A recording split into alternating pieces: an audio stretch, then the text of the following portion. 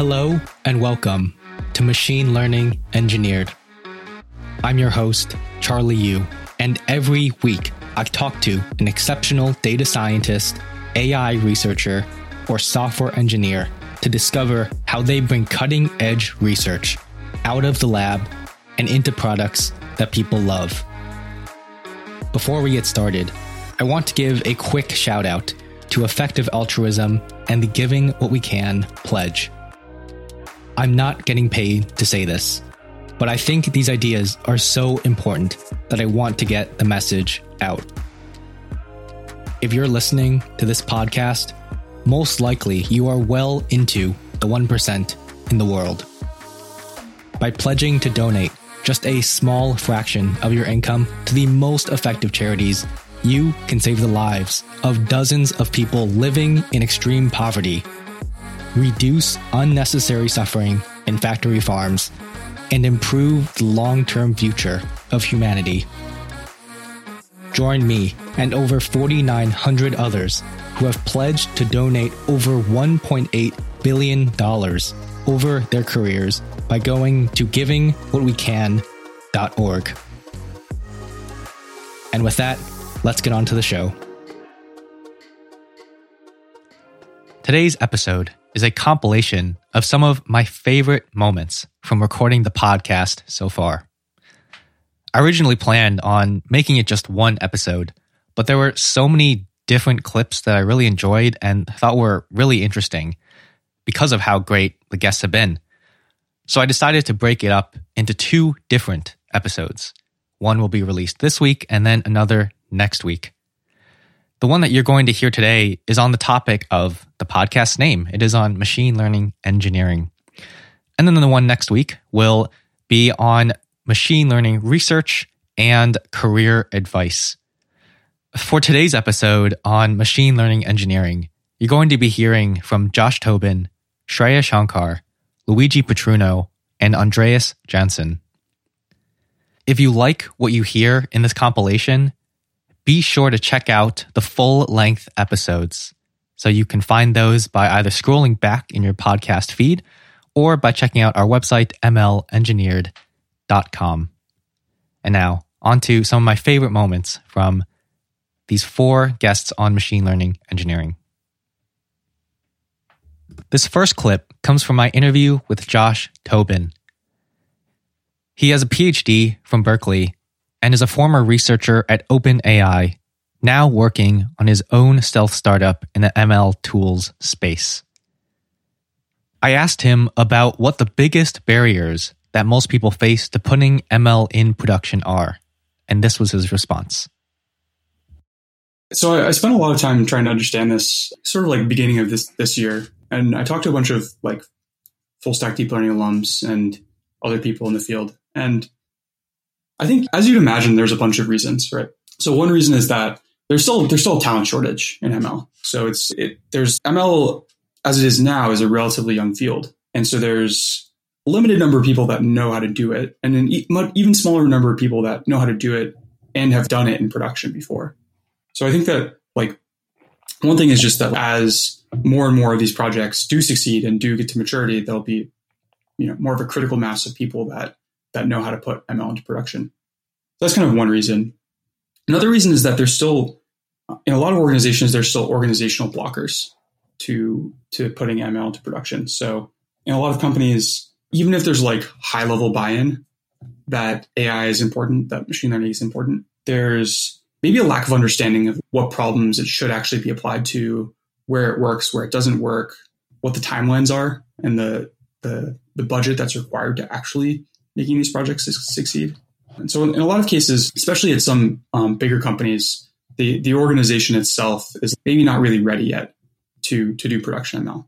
Maybe their data infrastructure isn't that mature yet, for example. I think another really big blocker, and this is sort of, I don't think we would have articulated it this way at the time, but this is part of what we were trying to do with full stack deep learning, is that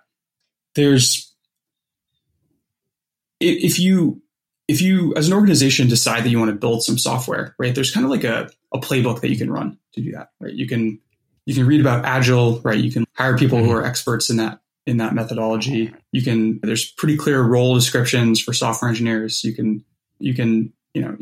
know sort of what to look for in hiring. You can put that team together, and then you can really easily sort of measure their progress over time. You know, running sprints, like seeing what gets solved each week. But in machine learning and in production machine learning in particular, the methodology is a lot less mature. And in particular, there's a lot of overlap between building production machine learning systems and building production software. But there's a lot of key differences as well. Some of those differences are that in production ML, right, like your data is like really as important as code. And so you need to treat it like code in the sense that it needs to be version controlled, needs to be like reviewed and sort of thought about pretty carefully. But like the tools and processes for doing that are not super mature yet. I think like another big difference is you can't apply the same project management mentality to ML as you do to software. So in software, it's kind of like when I'm like writing software code, right? I don't know, when I have an idea and I like try to implement something, I have a pretty high success rate. I'm not the world's best software engineer, so it's not always as fast as I would like it to be. But if I think something's possible and I try it, I don't know, maybe 80%, 90% of the time, I'm able to do it. Maybe even more. But in machine learning, it's kind of the opposite, right? Like in machine learning, like when you have an idea of something that you think will improve your model, even for like really, really good people, like machine learning practitioners, it's not just for beginners, right? Maybe like 80 or 90% of the time that you try something, it doesn't work. Right? And so that actually has like pretty profound impacts on how you need to do project management for ML, right? Because if you try to measure people based on their outcomes on a weekly basis, let's say, or on a biweekly basis, it's just gonna fail and cause frustration. We sort of learned this the hard way at OpenAI when we started to have like software and machine learning teams work together. When it was like, okay, machine learning researchers try to say like what they're going to get done each week, and then like you come back a week later and it's like the software folks, you know, they're like, okay, I was going to do A, B, and C. I did A and B. Ran into some issues with C. It was like harder than I expected. I think I'm going to get it done this week. And then the machine learning folks would be like, yeah, I was going to like do A, B, and C, but then I did A and it like kind of didn't really work. And so then it gave me this other idea for D. And then I wasn't really as excited about B and C anymore. And so I started working on D, but it was like really hard. And so I realized I needed to do E first. And so now I'm working on E. And it was like, from a project management perspective, what do you do with that? Does it mean that they're not following a disciplined process? And so I think that figuring out the right strategy for managing machine learning projects and communicating timelines, figuring out how much budget to give them, and helping like teams work together on machine learning projects to work together to move faster is like the right methodology is just not understood yet. That's another big barrier, I think, is methodology. And then the last thing I would point to is tooling, right? So one of the core challenges in production ML is that production ML it's a team sport, right? It's a team sport in the sense that there are very, very few people in the world that know how to do all the different things that you need to do in order to build a production ML system, right? So think about what goes into a production ML system. You need pretty robust data engineering pipeline, right? You need to get data from point A to point B. You need to transform it. You need to do that at scale. It needs to be robust, reliable. Then you need people who are really good at building machine learning models and figuring out like what the right model is to fit this data, like sort of the traditional ML skill set. But those people can't really work quickly unless they have infrastructure around them to, make sure that they can manage experiments, they can do distributed training, they can run hyperparameter sweeps. And then once the models have been trained, then they need to be productionized, right? And so then you need folks that know how to take machine learning models, turn them into, scalable production systems, who can set up monitoring for them, who can make sure that there are like repeatable pipelines for those things to be retrained. And at each of those, you'd think that there's 4 or 5 like jobs that you need to have in order to build a production ML pipeline, which itself is challenging. But the even more challenging thing is that all those pieces are like very tightly coupled with each other. Mm-hmm, so those folks need to work really, really closely together. And so because of that, I think a big place where a lot of companies fall down is in the gaps between those different sort of disciplines that are all required, right? It's like data engineering and ML. When they're separate teams, there's a lot of friction between how they work together. ML and infra, again, if they're separate teams, they might not have the same goals. They might not think about their world the same way. ML and DevOps, same story. So like the reason why I sort of frame this as a tooling problem is that I think in a lot of other areas of software engineering, let's call it, the way that these types of problems are solved, like these problems at the intersection of different teams, is through tooling, right? Like you have a tool that allows SRE and software engineering to work closely together. You have a tool that allows product and design to work closely together. Mm-hmm. And so I think that's like sort of the big missing part of the tooling stack in ML right now is the tools that allow all these different disciplines that need to come together in order to do production ML to interact with each other in sort of a low friction and repeatable way. And I think really like the direction that the field needs to move in is if you think about who the core sort of value creator in the machine learning tool chain is, it's like the people who are building models, right? That's the core thing that needs to happen to make machine learning work. And so I think the other missing piece is that I think the tooling needs to be more oriented towards helping those folks take more ownership over the rest of the pipeline, the data engineering part, the infrastructure part, the deployment, monitoring, retraining part as well. After that amazing answer, I went on to ask him what the major mistakes that he sees companies and teams make in deploying machine learning models. I'll mention two things. One is, I think a really common attitude in the machine learning world historically has been like, let's get this model into production and then see what happens. And I think that more and more companies are starting to have stories about like when they did that and then it caused some like really big issue, like some multi-million-dollar outage or problem. The challenge is that like as soon as you start to rely on that model, then you need to be really, really careful about the data that model is seeing in production. Because if that data no longer matches the assumptions that it's trained on, then you're going to have a bad time. And so I think thinking upfront, at least about how you're going to know whether that model is still performing well is really important and is like super, super underrated in the production ML world right now. Really, and the types of things that can go wrong, right? Degradations in performance, but also just like types of bias in the model's predictions that you didn't think carefully enough about in advance, but maybe could have predicted. And I think at a high level, like in my opinion, the most principled way to think about that is through testing. So I think testing of machine learning models is also super under invested in at this stage. So that's kind of like one category of mistakes is just not thinking carefully enough about, okay, my validation score is good. So what, right? Does that actually mean my model is good? Or does that just mean that my validation score is good, but there's some other weird quirk in my model's performance that will cause it to degrade over time, or that is a blind spot in how I'm evaluating the model right now. Second sort of category of things that I see a lot is companies that look at the infrastructure landscape, right? They see, as you pointed out, like all of these different options for tools, end-to-end tools, individual tools.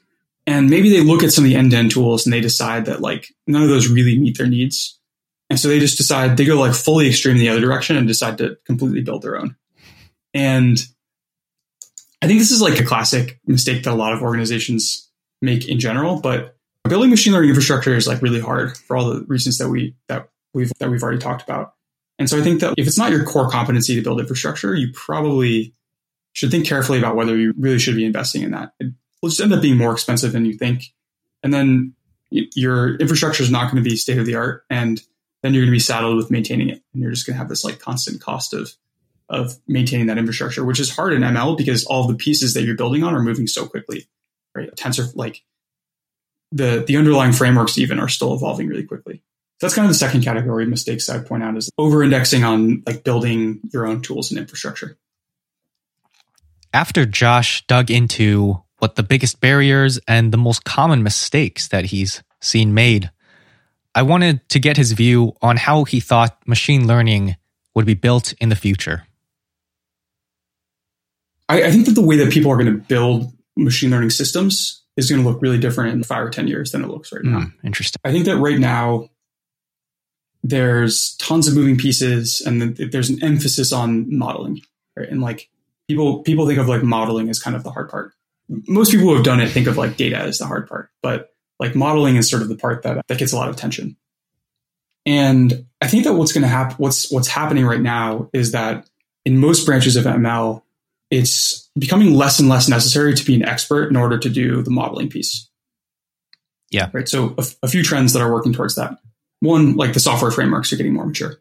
Right. So when I started doing ML, if you wanted to train a neural network, you were like either trying to like mess around with CUDA drivers and install Caffe, or like maybe implementing stuff from scratch, or like you were trying to use Theano and you had to read papers to try to find like what the right hyperparameters were. Now you have libraries like FastAI, like Keras, that kind of just do the right thing out of the box, right? And so a lot of the like expertise around that sort of thing is becoming less and less necessary. Second trend that's kind of working in that favor, AutoML sort of feels like it's maybe actually starting to become useful. I was kind of bearish on AutoML for a long time because it always seemed really like the time that you would actually want to use AutoML is if you already had state-of-the-art performance and you wanted to spend a bunch of money to beat your own state-of-the-art performance. Like Google was doing it and like no one else, it didn't really make that much sense for anyone else. But I think AutoML systems have come a long way, and I think that they'll continue to get a lot better. Third trend that's kind of working in that favor is maturity of a lot of the subfields of ML, right? So again, 2015, 2014, if you're doing computer vision and you wanted to keep up with state of the art, you basically had to implement a new ConvNet architecture every 6 months, maybe even more frequently than that. Nowadays, like most people who are doing computer vision use something that looks like ResNet, and it's basically good enough. Unless you're like really, really pushing limits or you have performance constraints. And I think a lot of subfields of ML are sort of going through a similar maturation where architecture selection doesn't really matter as much anymore. There's like an architecture that's simple, easy to get right, and works almost as well as state of the art. And you can kind of just rely on that. And then fourth trend that is like pushing the world in that direction is, and this is one that I've changed my mind about in the past 6 months or so, is like maturation of what I would call like mega APIs. And the sort of the main example here is GPT-3, right? And I think that like the surprising thing to me about GPT-3, even having seen like internal language model versions when I left OpenAI like a year ago, was how general purpose it is, right? Like how broad a range of tasks you could use it to solve. Mm-hmm.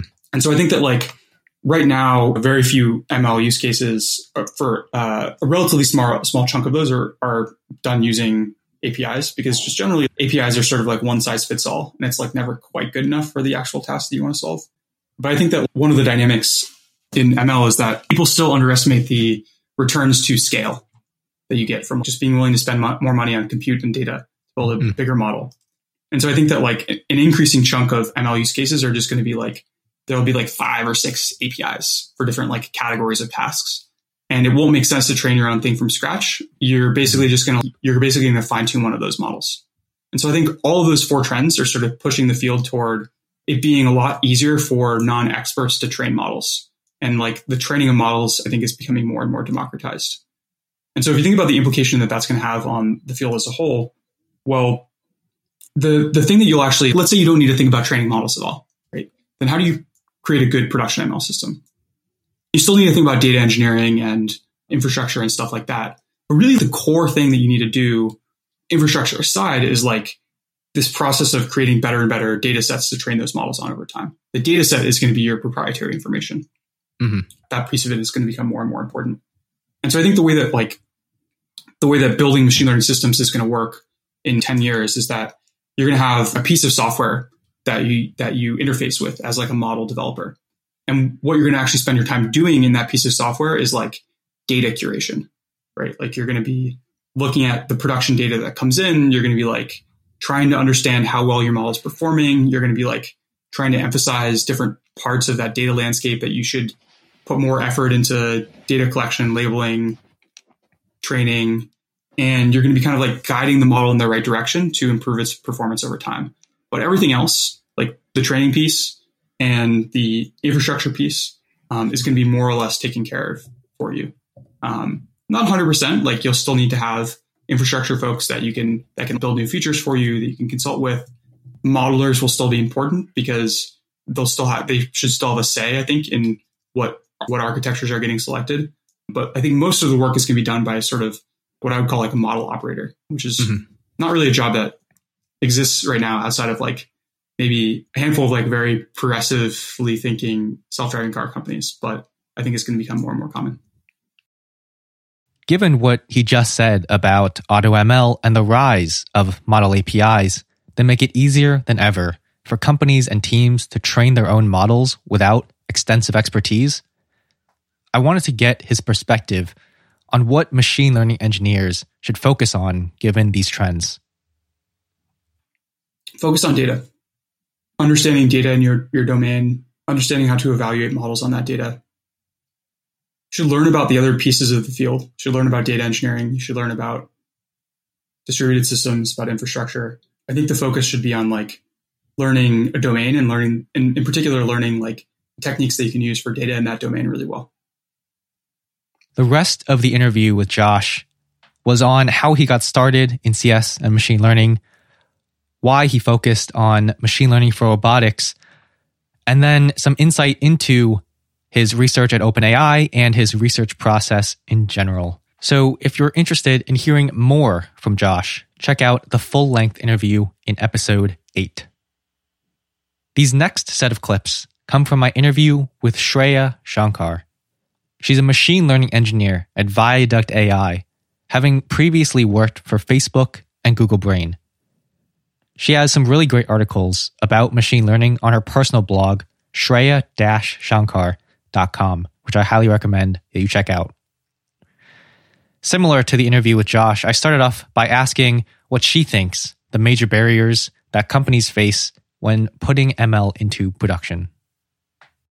I think there's a lot of small parts of that question that I've kind of been learning over the past year, ranging from just the infrastructure needed to kind of serve these models in a reliable fashion. Because like whenever you do research or you're in a research setting, right, you have your fixed traded test set and you build the model once. But when you're out in the world, you want your inference to train ratio to be very high. Like for every time you train the model, you want to be able to serve it, have it run inference as much as possible. And we don't quite understand, we don't have the like dynamics for that yet, especially in these production systems. So that's one part of it. And then the other end of the spectrum, I think, is how do you productize machine learning? So how do you have the mindset that machine learning is a tool, but package that into something that non-technical or non-machine learning people can understand and use to get some sort of business value in applications they have. So take my company, for example, we build machine learning pipelines for car companies, vehicle companies. And a lot of the challenge is in defining a product that the car companies can understand, because there's no like right or wrong machine learning model, right? There's always a trade-off between precision and recall. And there's always a like varying level of F1 that you could have depending on how you train your model. And how do you kind of communicate these results and have the client be able to choose that and know exactly what that translates to in ROI? I think those are definitely hard problems that I think are necessary to solve. Next, Shreya discusses one of the things that she's learned as she's done more machine learning in industry as opposed to in academia. One of the mistakes that I've made is assume that it sounds silly when I say it out loud, but I think a lot of people make this mistake too. A lot of people, myself included, assume that the hardest machine learning problem to solve is the one that delivers the most value. When who said that's true, right? You want to solve the machine learning problem that like saves the most money or delivers the most business value. And maybe that's something as simple as just building a product that like maximizes recall. who knows, right? You don't know the cost of your false positives. You need to assess the cost of your false positives and your false negatives in order to figure this out. But yeah, I think just trying to figure out, put yourself in the customer's shoes, figure out what is it that they care about. What is the hardest thing for them from a non-machine learning perspective? Because machine learning is just a tool, right? Like maybe some like decision stump is the way to get there. In fact, a lot of the times I've found that a decision stump is literally all they're lacking before they can serve whatever predictions they want to serve. But to get to that requires like a shift away from like solving the hardest machine learning problems and just solving the ones that are immediately bringing value. One of the fun surprises to come out of my interview with Shreya was to get a chance to hear about her checklist for the full process, from EDA to modeling to putting something into production. I gotta go find it. But at a high level, it's broken into one, define the data pipelines, make sure they're reliable. If you're ingesting them regularly, make sure that you're tracking like how they change over time. 2 is define the labels. 3 is define the evaluation metric you're going for, whether that's like precision or recall, precision at some sort of recall at some, I don't know, come up with whatever you want. Make sure you know exactly what that translates to. Then 4 is serious data cleaning, and that can kind of be informed by like the stats that you track on your data pipelines. So for example, if you know how your data is changing over time as you regularly ingest, or you also know what are the mins and maxes, what the percentiles are. Most real world data is not normally distributed. So to me, it doesn't make sense to do any Z-score based cleaning, do some sort of outlier like IQR based cleaning. So for example, like I'll throw out like anything that's more than 3 IQRs above the median, for example. It's more robust, I guess. And when I say throw out, I'll replace it with null. I think a lot of it is like diving into the data at the cleaning stage and like figuring out, okay, does it make sense? What do you do when you find an outlier?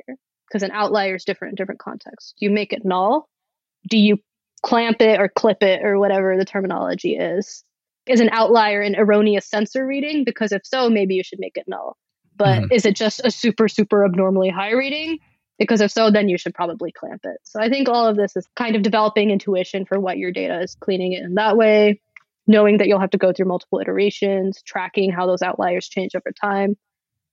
And then, yeah, I think Andrew Ng has a good talk that he recently did about this in terms of the modeling side. But for me, like, I will start with a stupid decision tree, like depth 2 or 3, feed in a little handful of features, see what happens, fix the model, and kind of change the subsampling ratio and whatnot, just to get a sense for. A lot of this is just, again, developing intuition for like what my data is, what my class imbalance is like. Does subsampling help or not? Oversampling, undersampling, all of those stuff. Usually I'll fix the model, do all the iteration on the data side anyways, know like what features to add incrementally. I feel like I can go on and on about this. Tell me when to stop. So, yeah, I guess so what is step 5 on that list then?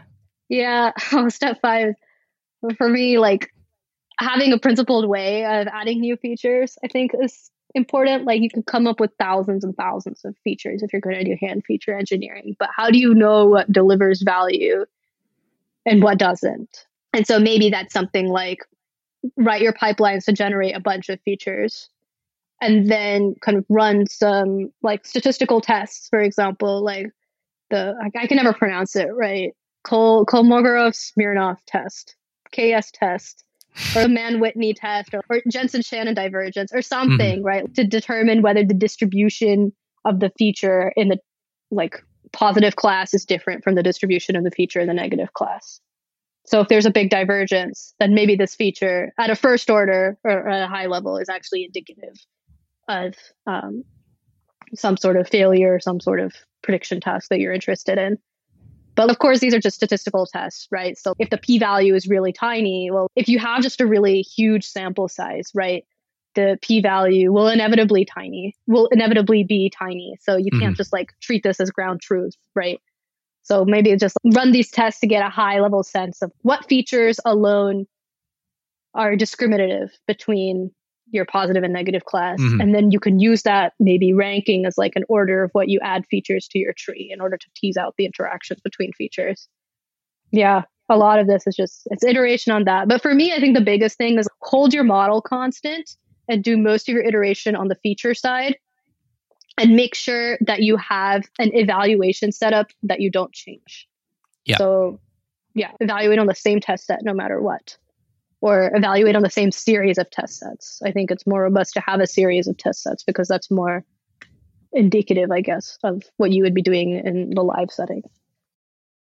Okay, after that, it becomes very like, there's no like steps, I think, there, because that's the back and forth, I think, with the other stakeholders to figure out like what is viable, right? I think it's on the ML practitioner to come up with a setup that they believe is representative of the real world setting.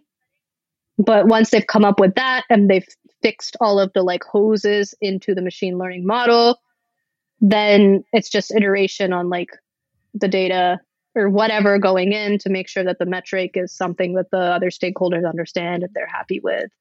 And you figured out how you can be confident that you can replicate that metric in like a real world setting. So maybe that's like your holdout evaluation sets have high performance or like whatever you come up with. I think that's good science. And then after that, I think is the game of the production, the serving, all of that kind of stuff. For me, I think it's like understanding the latency requirements. So one is understanding the inference cycles of what the customer expects. So do they expect like when they ping for new predictions, that the predictions are literally representative of that moment in time?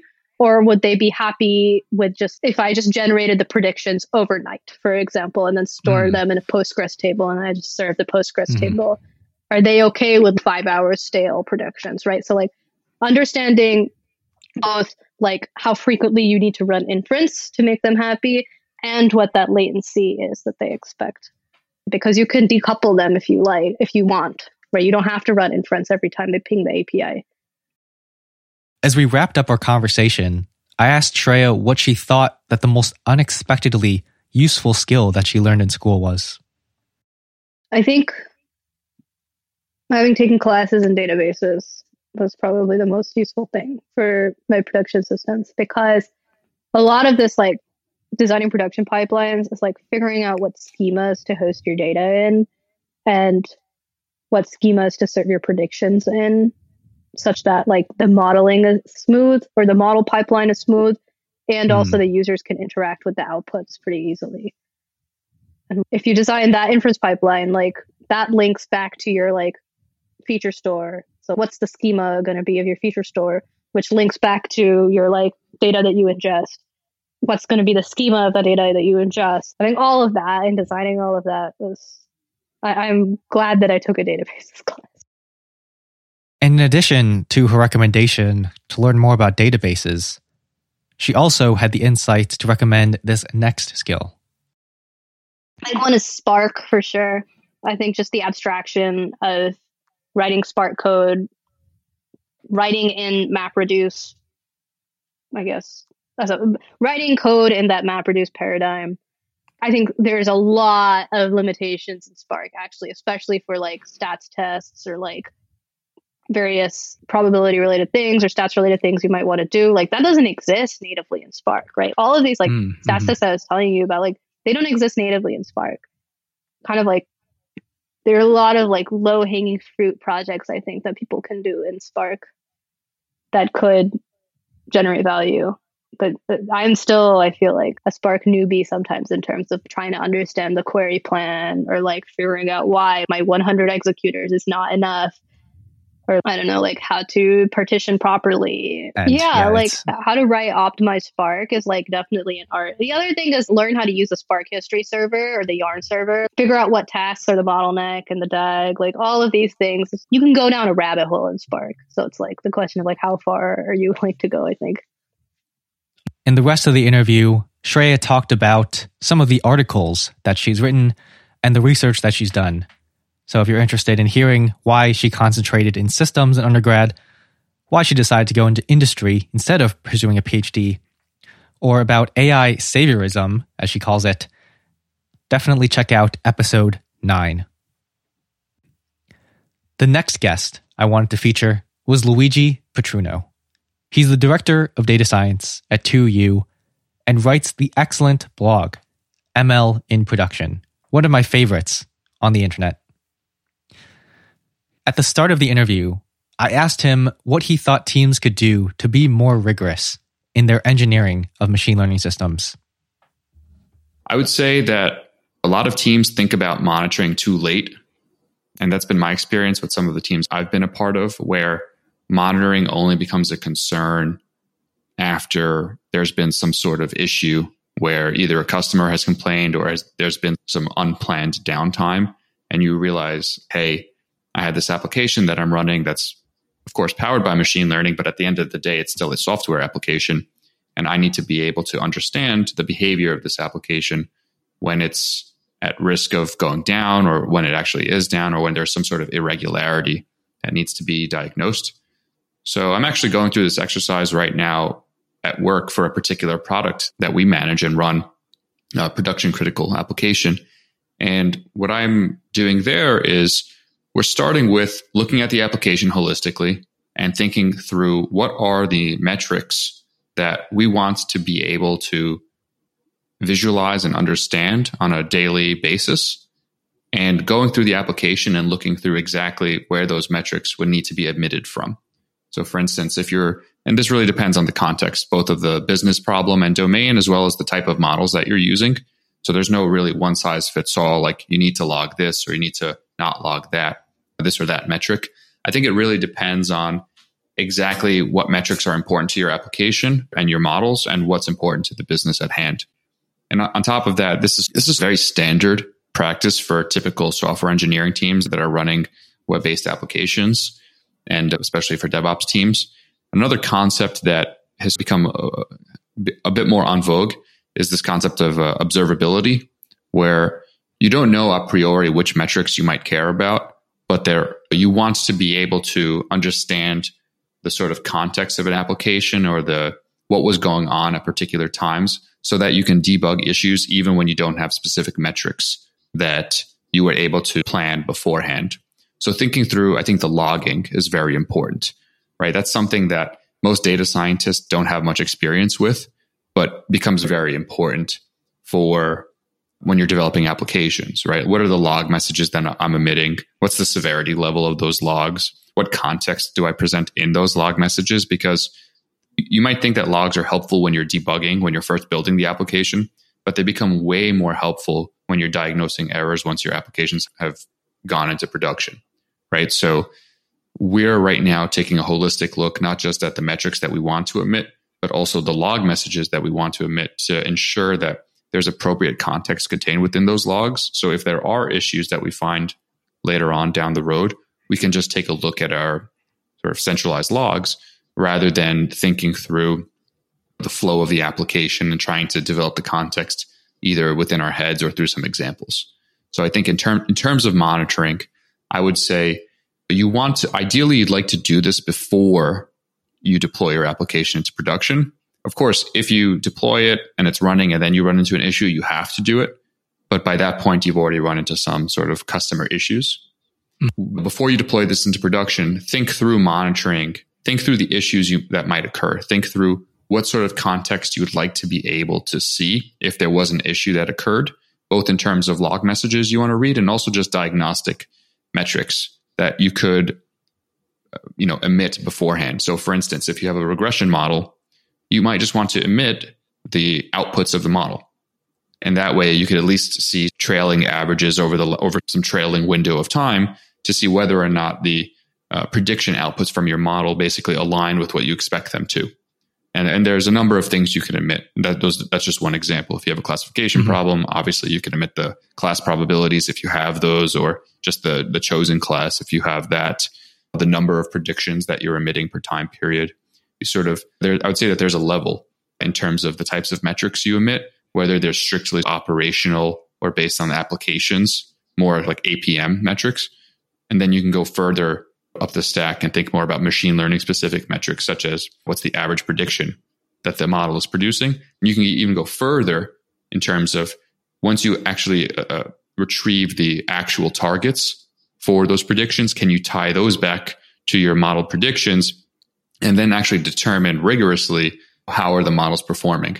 But that, of course, is dependent on how quickly you observe the targets for your problem. So it's pretty long-winded answer I just gave, but there's a lot of specific issues that you can think through and plan for. And I'd suggest doing that before you deploy your model so that you can have something to look at once there are issues. One of the common themes in Luigi's writing on his blog and newsletter is that engineers, especially in machine learning, should keep the business perspective in mind. And so in this next clip, I asked him to elaborate on what he meant by that. I fell into the same trap. When I was an individual contributor, now I'm managing a department.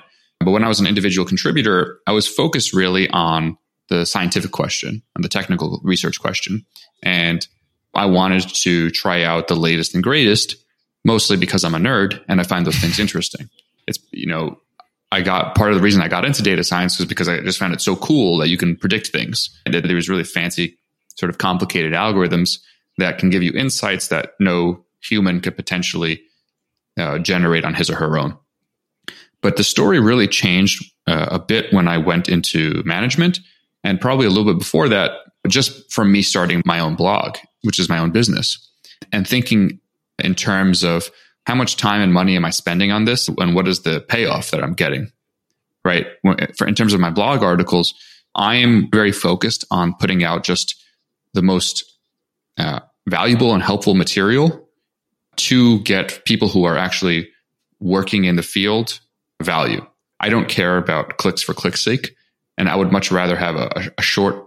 I would much rather have 2 or 3 short articles that are really pointed and about a particular topic than I would like 20 articles that are all discussing like fads and latest and greatest things that potentially in 1 month's time aren't going to be very important or are just fluff material. So if you take that same sort of perspective into your machine learning work, you can either have, typically you can use some small subset of algorithms that work pretty well, are very well understood, might be simple, might not be exciting, but do the job well. Or you can have an entire huge class of algorithms that are more exciting in certain ways, but at the end of the day can actually be considered fluff from a sort of business perspective.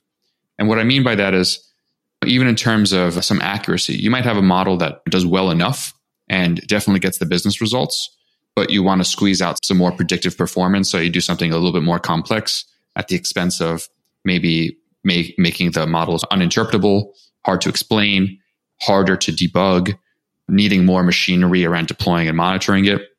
And while that latter algorithm might be more exciting in terms of business results, you're putting a lot more input there for the output that you're getting out. So thinking in terms of achieving the results as efficiently as possible, even at the expense of using something that might not be as interesting as a complicated neural network or any other sort of GANs or any other class of algorithm that you might be interested in using. While it may be a little bit less interesting to do that, you'll have better results typically from a business perspective just because you're doing something more efficiently. So at the end of the day, people need to remember, I think people need to keep in mind that the machine learning part of a company is still just part of a company. And what a company is trying to do is hit its business KPIs and its business metrics. So if the machine learning enterprise is not contributing to those business metrics, then it's a net negative rather than a net positive. And to the extent possible, you want to be a positive. Similar to the last 2 interviews, I wanted to ask Luigi what he thought that machine learning engineers should learn that would be most valuable in the future. And he gave a very different and very interesting answer than the others. Yeah, again, I would say start with what you're interested in. I think if you're interested in going more of like the engineering route, you should focus on a particular set of things, versus if you're going more of the business route, you should focus on a particular other set of things. Another friend of mine, Emmanuel Amison, he wrote a pretty popular book, I think, Building ML-Powered Applications. Yeah. And he had a nice blog post, or I forgot exactly what blog post it was, but he spoke about the essentially like a split between data scientists and ML engineers, where ML engineers are more focused on the engineering questions and can profit more from understanding sort of software engineering, whereas data scientists really need to understand the business much more.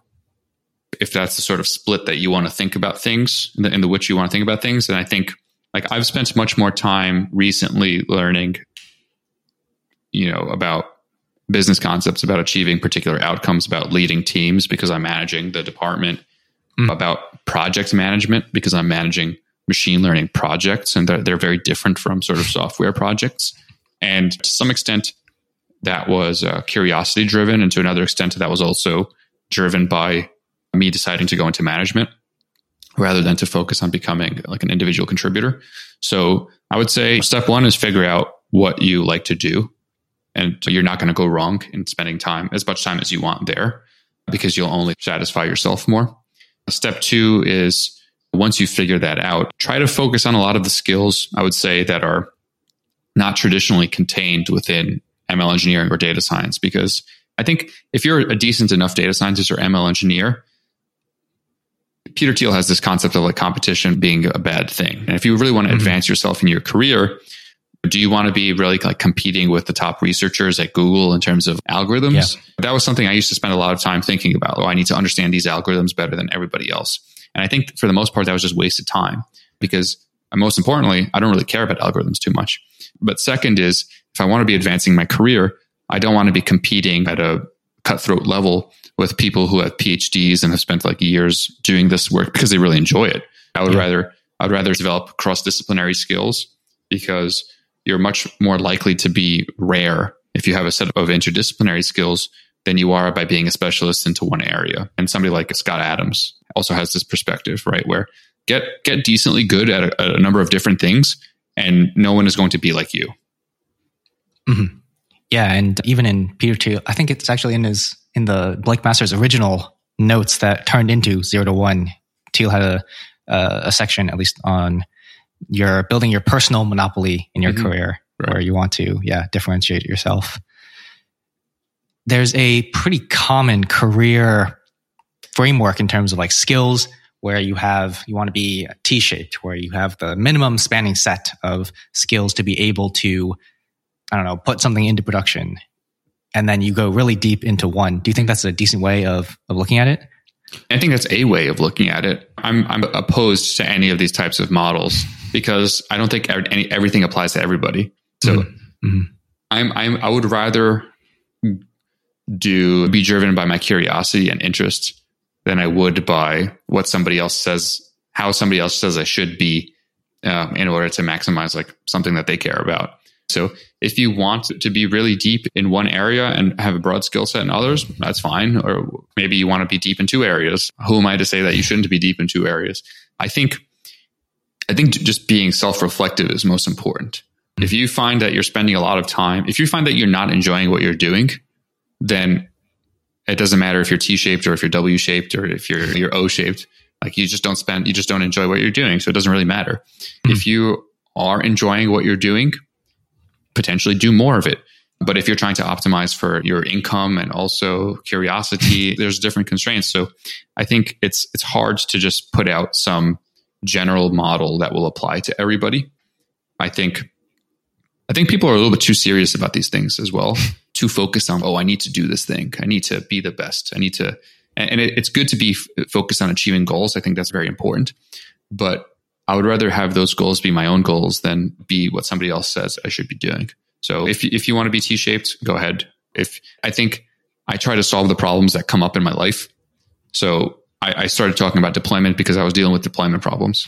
But if I was a landscaper, I probably wouldn't give a shit about deployment problems in machine learning. Focusing a bit on like the problems that actually come up and trying to solve those as well as possible. I just have this concept of like excellence. Whatever I do, I just want to be very excellent at it, because that's what I enjoy doing. Work on a couple of things, work on the things that you enjoy doing, and then solve the problems that arise within those things and just solve them very well, or at least work hard to solve them. That's a really great answer. Yeah, I'm probably overthinking a lot of these things, like you said. Yeah, and this is, and I say this only because I've gone through the exact same thing. I spent years thinking I needed to read like the most complicated machine learning books in order to have a good position in the field. And then at some point I realized I don't use most of this stuff at all. Yeah. I'd say spend a little bit more time trying to have fun during the actual study or during the work, and your quality of life will probably be a bit higher. Yeah. It's funny you mentioned the not having to keep up. If you are more of an engineering focused person, you you said, you don't need to be competing with top PhDs in terms of knowing how the algorithms actually worked. I very recently decided not to keep super up to date with like full state of the art. And I think that was definitely a good decision that saved me a lot of stress. So it's given that the audience that's listening to this is mostly people who are trying to put ML to production. Right.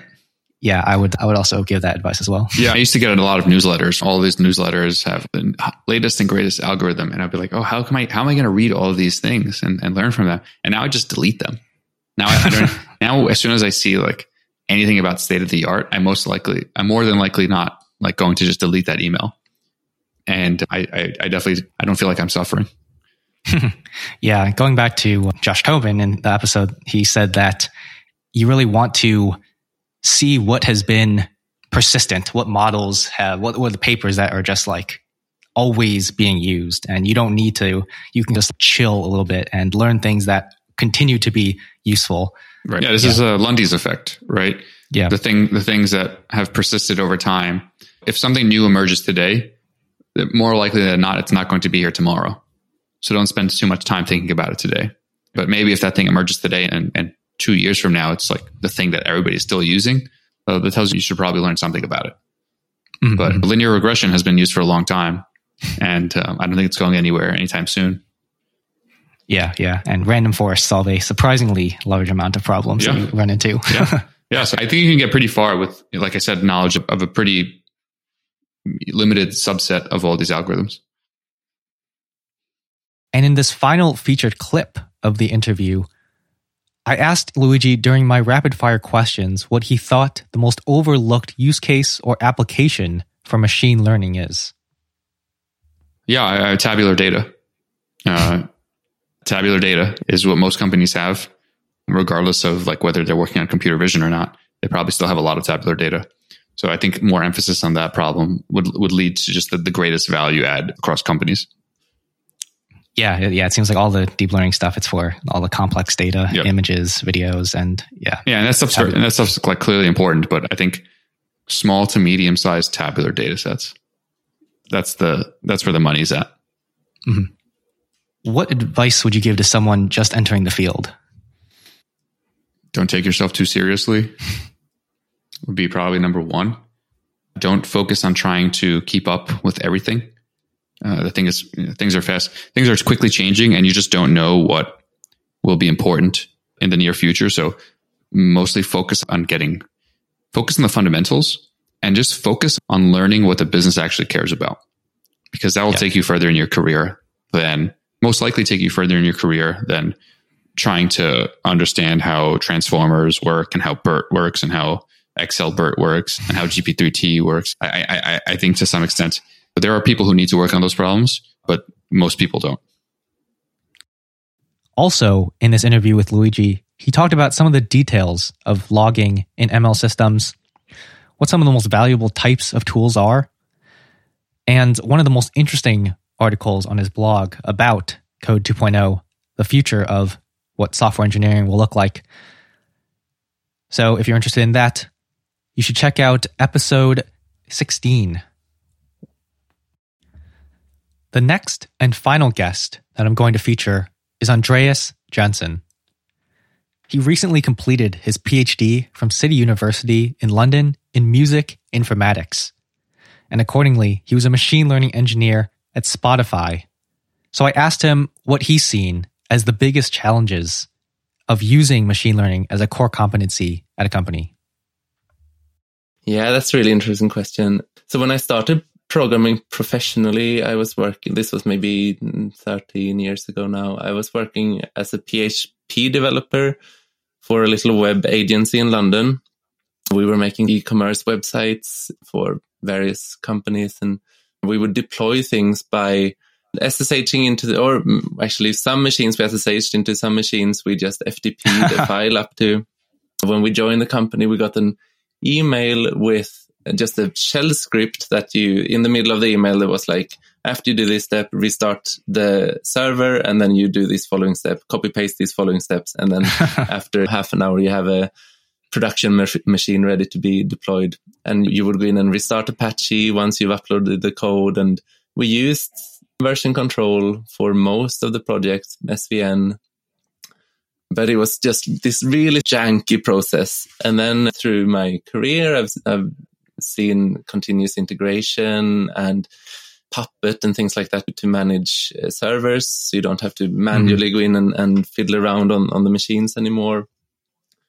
Docker, all of these tools that make it's not, I wouldn't say it's like easy or an enjoyable experience to do sysadmin type work, but it's definitely better than it was when I started.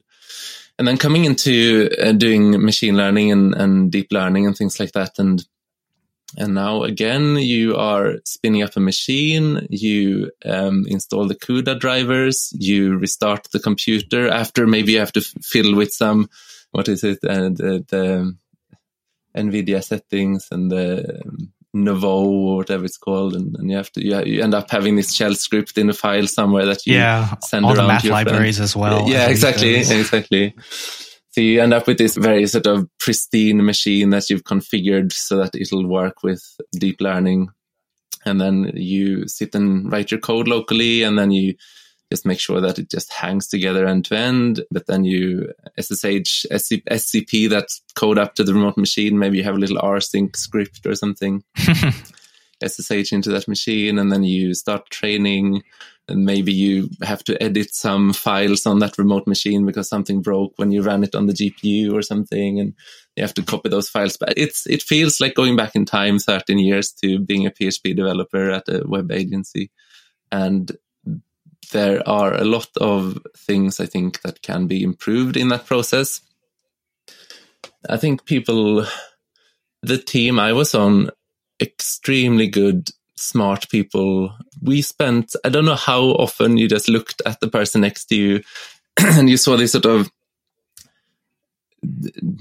almost like giving up kind of thing in their eyes where they're just, I have no idea what's going on. I'm getting some CUDA trace back here. I don't know what's happening. And then you lose all of your momentum and you spend half a day just debugging some weird GPU thing.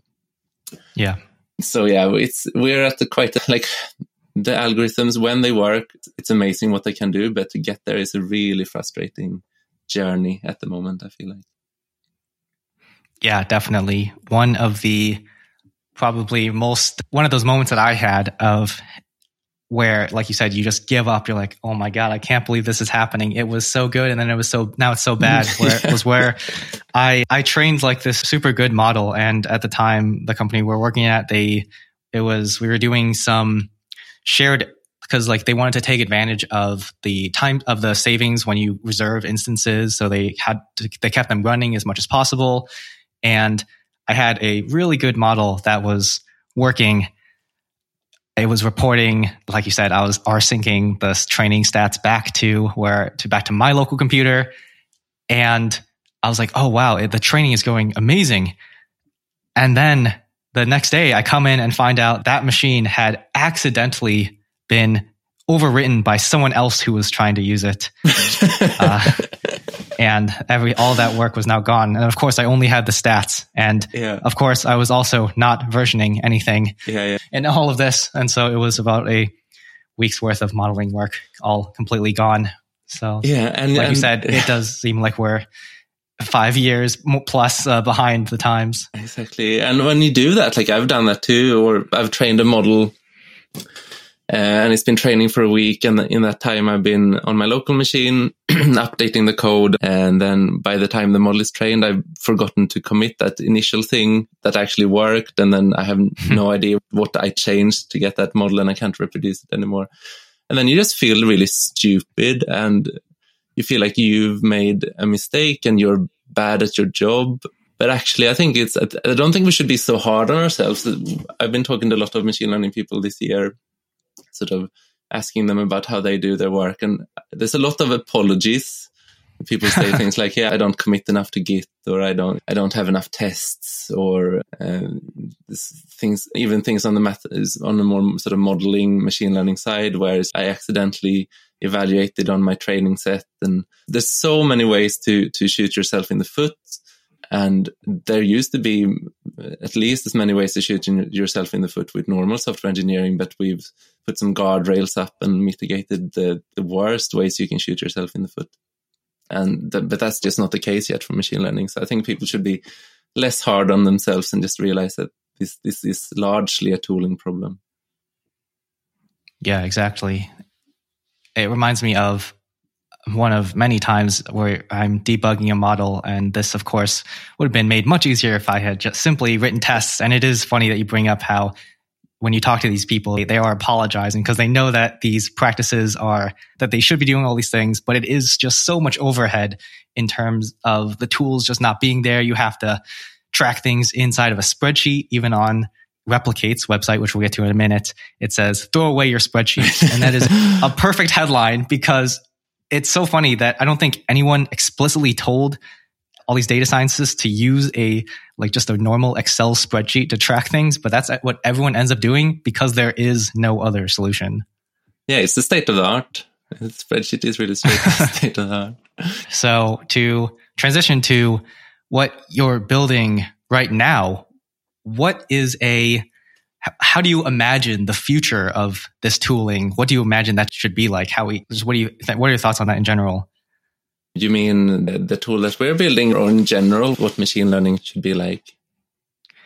Sure. We can start with the broad picture of what would the ideal tool chain look like. We have at this point, like you said, software engineering has really come a long way in terms of being proactive instead of reactive, having things that are completely reproducible. What do you think that looks like for machine learning engineering? Yeah, there's so many angles to this. I would love to be able to read a paper on the archive and then just download the model and run some inferences myself. Things like that should just exist, just like when someone publishes a new, what's a good example from a new database or something, and you just download that database, you just run it, and you put some data into it, and you can play around with the API. You should be able to use at least these more, like application-focused machine learning algorithms, like the latest segmentation model, just as easily as you can run a scikit-learn model. That's one thing I think that's missing. Being able to just workflow-wise, being able to work on a model locally and then just press a button and it's trained somewhere, and that the thing that worked locally is going to work remotely, and that to get that sort of iteration cycle faster. I think that's one of my biggest problems with machine learning now, is that you spend so much time just shuffling code up to remote servers and waiting for experiments to finish. That's a harder thing. I don't really know how to predict whether a model is going to be good enough just based on a small set of data. But maybe there have been some papers that try to predict the performance on a larger data set based on a smaller data set. Maybe there's some stuff we can do there. Debugging as well, I think is a really big issue right now. If something goes wrong, if the thing doesn't converge like you expect it to, this is just, you have to rely on your own intuition and the knowledge that you've amassed through all of the failures of your own modeling process over the years to have some idea of, okay, maybe maybe I should disable batch norm on the decoder or something. These just sort of magical things that people know, but it's not codified anywhere, and it's really hard to, like, how do you even ask a question about this on Stack Overflow, right? How, if my model doesn't converge, what is a good Stack Overflow question for that problem? A lot of it, I think, comes down to just leaky abstractions all the way down. You have to, in order to be an effective machine learning engineer, you not only have to know the maths and the sort of the latest trends in how we build these networks and how we connect these components, but you also need to know all the way down to the GPU level. Like, how do I have a bottleneck in the way that my GPU is shuffling memory between the GPUs? Or there are so many sort of things that leak into each other. It's that paper, the high interest machine learning is the high interest credit card or whatever. I can't remember the name of that paper from Google from a few years ago. Yeah, hidden technical debt in machine learning systems. Exactly. great paper. And I think the stuff that they talk about is still true. So being able to have solid abstractions for as many of these things as possible. Maybe we even need a better programming environment. I think the way that we write these models is quite janky. And the fact that we don't have type safety for the shapes of our tensors, maybe Swift is the answer there. I don't know, but I don't know. This could just go on forever. I feel like there's so many small and big things that are broken. I would like machine learning to feel like writing just normal software in a typed language where you can write a test and within a few seconds that the thing works, and you can reason about things without knowing all of the underlying details, and you can ask questions on Stack Overflow, and we have just like a language of explaining these things to each other that allows the knowledge to be shared and not just be stored in our own individual brains. But how to get there, that's the hard question. Now Andreas is working on a new project, Replicate. It's a version control tool for machine learning models that he hopes will be widely adopted, similar to Git for code. Accordingly, he has a lot of views on what the future of this machine learning tool stack will look like. And we had a discussion on the possibility for a GitHub for machine learning models. Something interesting that I was talking with someone else about was the potential for you can treat deep learning as building blocks that you can put together as long as the tensor inputs are the same. And you already mentioned in Leaky Abstractions about how we don't even have something to validate those tensor shapes. And it strikes me that you could have something that is built off of Replicate where you can include the inputs and outputs of the model and even break it down into even smaller parts. So you might have a pre-trained, GPT-2 and then just exclude the task-specific heads. But then if you know that the inputs and outputs of each layer, then you could upload those separately as model pieces. I don't know what you'd call it. And then later on, you'd be able to pull those in at the time that you need them, connect them together, train them, and then that could be maybe a better way of doing shared weights across your org instead of the really terrible solutions that I think a lot of people are doing now. I don't know if anyone's figured that one out yet. Yeah, I love that. We were thinking a little bit about that when we built that initial CI system where people could publish their models and anyone can run an inference on them. But imagine if instead of just having to publish the latest segmentation model, maybe you have a Linformer or some other sort of component of a larger model that you could publish as a standalone piece that anyone can pull into their model, and then it differentiates through that thing, and you don't have to worry about the dependencies. You can imagine a future where things like a piece of TensorFlow can be integrated in a piece of PyTorch, and so you don't have to rewrite everything, and you don't have to create these 600-700 line model files where you're just duplicating code from other projects. You could actually just load this as a library, and it would save the weight somehow as part of the same artifact, even though the code comes from a completely different framework. I think that future is really exciting, and it would allow us, I think, to think at the higher level of abstraction where we combine components rather than having to understand kernel sizes and if you put the batch norm before or after the relive and things like that. Yeah, that's super interesting, connecting it with the archive paper itself. And you could imagine especially when you add in the differentiation, and I'm just imagining some sort of GitHub for ML models where you can, like you say, have that, GPT-2, and then people are submitting pull requests of the data that they had trained a specific task on, and they would submit both the weights of their specific task head or the final layers of that, and also the diff of the weights. I don't know how that would work. And then from there, you could have that run in CI where you see, do these weight updates to the common model actually make all the other tasks that this was meant for better? Does it improve their metrics as well?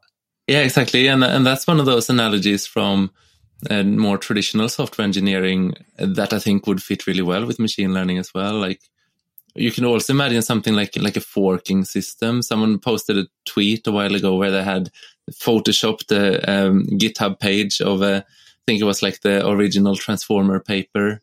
And then a fork of that Transformer paper is BERT, and another fork is GPT-2, and then GPT-3 is a fork of GPT-2. And so you could track the lineage of research as well as the code, and to understand how these models were created and the ideas that went into them.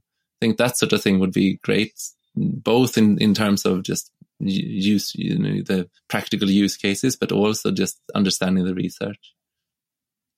One thing that we have been thinking about, I don't know if it made it into the roadmap because it's maybe too far ahead in the future, but like having, like you say, a GitHub-like place where people's models and code and papers all get published and they're all connected to each other and they are composable like that.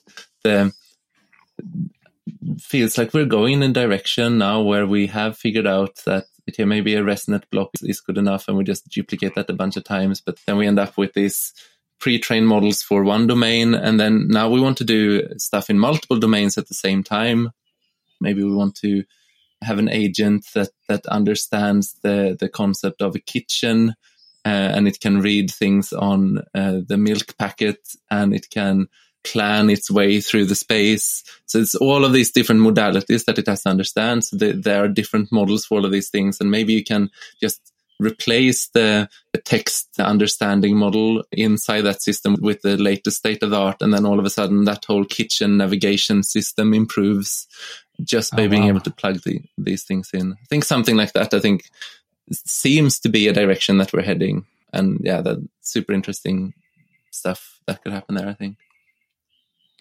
In the rest of this episode, Andreas went into detail on some of the research he's done in machine learning for music information retrieval.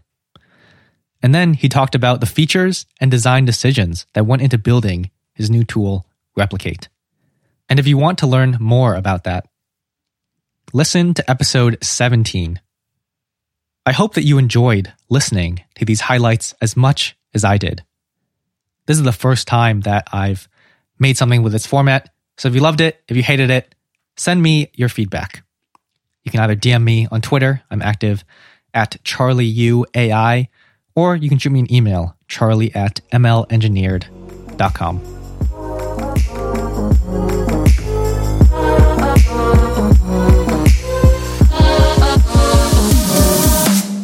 Thank you so much for listening.